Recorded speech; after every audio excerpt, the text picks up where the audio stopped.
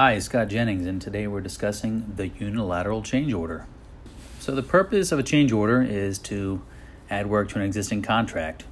Ideally, when you negotiate these change orders, they're mutually agreeable, the scope's agreed upon, the time's agreed upon, the cost is agreed upon.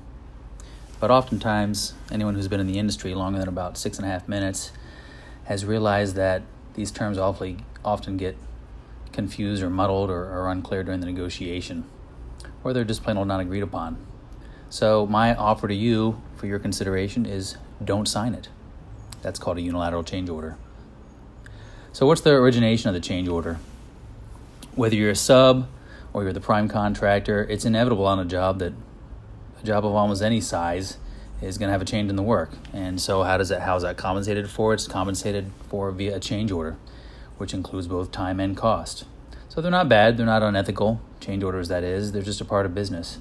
And trust me, your client, who's that general or prime contractor, or perhaps the owner of the facility you're constructing, knows that, changes are going to happen and they're expecting change orders to come. So the response of, oh my goodness, there's a change, that's not realistic. Owners always know they're coming, they just always do, if you're on a job of any magnitude with any sort of complexity. So whomever designed the job, they're not perfect. He, she has made an error or omitted something from the contract documents, not on purpose, it just happens. And if the condition arises where imperfections in the design occur or the addition of scope is desired, you've got to be compensated. So at this time when there's been a change and compensation is due, the change order is cut from your client. So what are the terms of a change order? All change orders are a bit different, but they should all have the following base components, if you will. It should have a scope, which is a description of the work to be completed, which is outside of the base contract. And it should have two other components, time, an adjustment either up or down in the contract time, and obviously cost, an adjustment in dollar value for the contract. Some clients are easy, they're amenable, and you can quickly negotiate or arrive at agreeable terms in all three of those components, scope and time and cost. But a lot of clients not as easy and will refuse to agree to your terms. So here are the common reasons I've seen for an owner's quote-unquote inability to come to agreement with you on a change order. Disagreement and definition of additional scope. That can be a common one. Just not being able to agree on what was included in the base scope on bid day for you and then what's actually required now and why that's out of scope. Oftentimes I'll see refusal to grant additional time. They just won't add on the 1 day or 2 days that you need to accomplish the work, or whether it's a month or 2 or a year. Just a lot of times it's not agreed upon and the owner won't actually support you in getting the additional time. I always love this one. I can't change the boilerplate language, so I can't give you the time. That's just an excuse more often than not.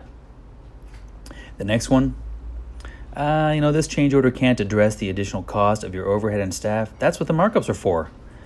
Well, the markups were fine when it was just 1 or 2 changes, but I'm on the 78th change right now, and because of that, we've had to modify greatly our management of this project, and it's cost a lot of additional money to us. Another excuse, change orders must cover all changes to date. Well, oftentimes, contractors are trying to negotiate with an owner one change at a time, but not really able to assess what the overall impact of the job is, because, again, we're on change 78 on the job, and we didn't contract for that. We never had the management in the job to manage 78 changes. We had, the appropriate management to manage a handful of changes. Another one I like, this change order must cover all changes to date. You can't reserve your right for future claims. Well, that just doesn't work for me. And again, that's why we're leading to, at the conclusion of this discussion today, the unilateral change order. This is another tactic, if you will, by an owner, the refusal to pay you. So the coercion by the owner, usually unfolds such that the contracting officer claims that, we can't pay you unless you sign this change order. And what often happens is contractors can't survive forever on waiting for the change order to be signed, so they just sign a change order with terms they don't agree with, and then they pay for it later by getting terms that they were coerced into agreeing to, like no time, like no money for overhead extension and things of that nature. But oftentimes contractors say, well, geez, if you don't sign change order 3, I can't pay you for change order 4. Sorry.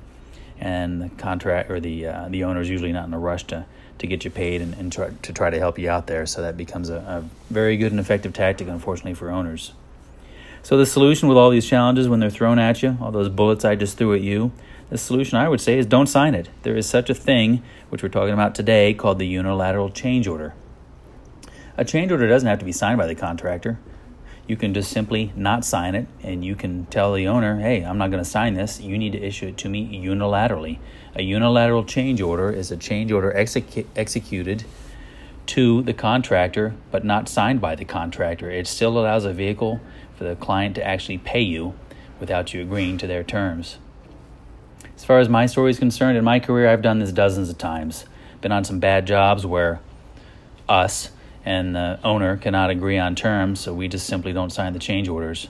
I will say you've got to be a cash healthy contractor in order to do that, but it can be effective, and it certainly will save you a lot of lawyer's fees at the end if you have to clean it up with an attorney when you, the contractor, haven't gone forward and signed a change order with terms that made no sense and really put you and your attorney there at the end of the job in a mediation situation in a bad position because you signed something that you really shouldn't have. I'm Scott Jennings. Work safe.